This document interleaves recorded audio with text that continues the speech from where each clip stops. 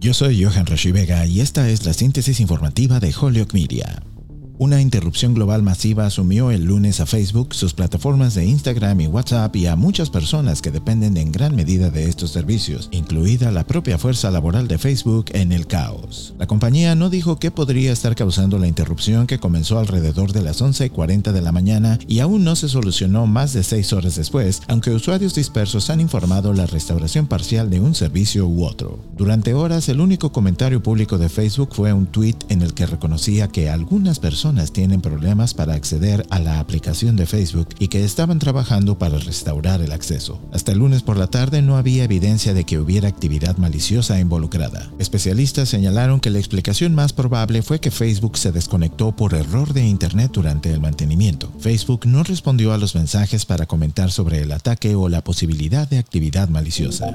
En otras informaciones, el presidente Joe Biden está pidiendo a los republicanos que dejen de jugar a la ruleta rusa con la economía estadounidense y permitan una votación directa hacia arriba o hacia abajo para elevar el techo de la deuda. Si los republicanos continúan bloqueando tal votación, Biden dijo de manera inquietante el lunes que no podía garantizar que Estados Unidos no incumpliera sus obligaciones a finales de este mes. La secretaria del Tesoro, Janet Yellen, advirtió que el gobierno se quedará sin dinero para pagar sus facturas antes del 18 de octubre. Biden enfatizó que el límite de la deuda debe aumentarse no para pagar los nuevos programas que propone, sino para los recortes de gastos e impuestos aprobados previamente por el Congreso y la administración Trump. También señaló que los republicanos del Congreso aumentaron el techo de la deuda 3 veces mientras Trump estaba en el cargo, con el apoyo de los demócratas. Biden dijo que era hipócrita, peligroso y vergonzoso que no volvieran a hacerlo.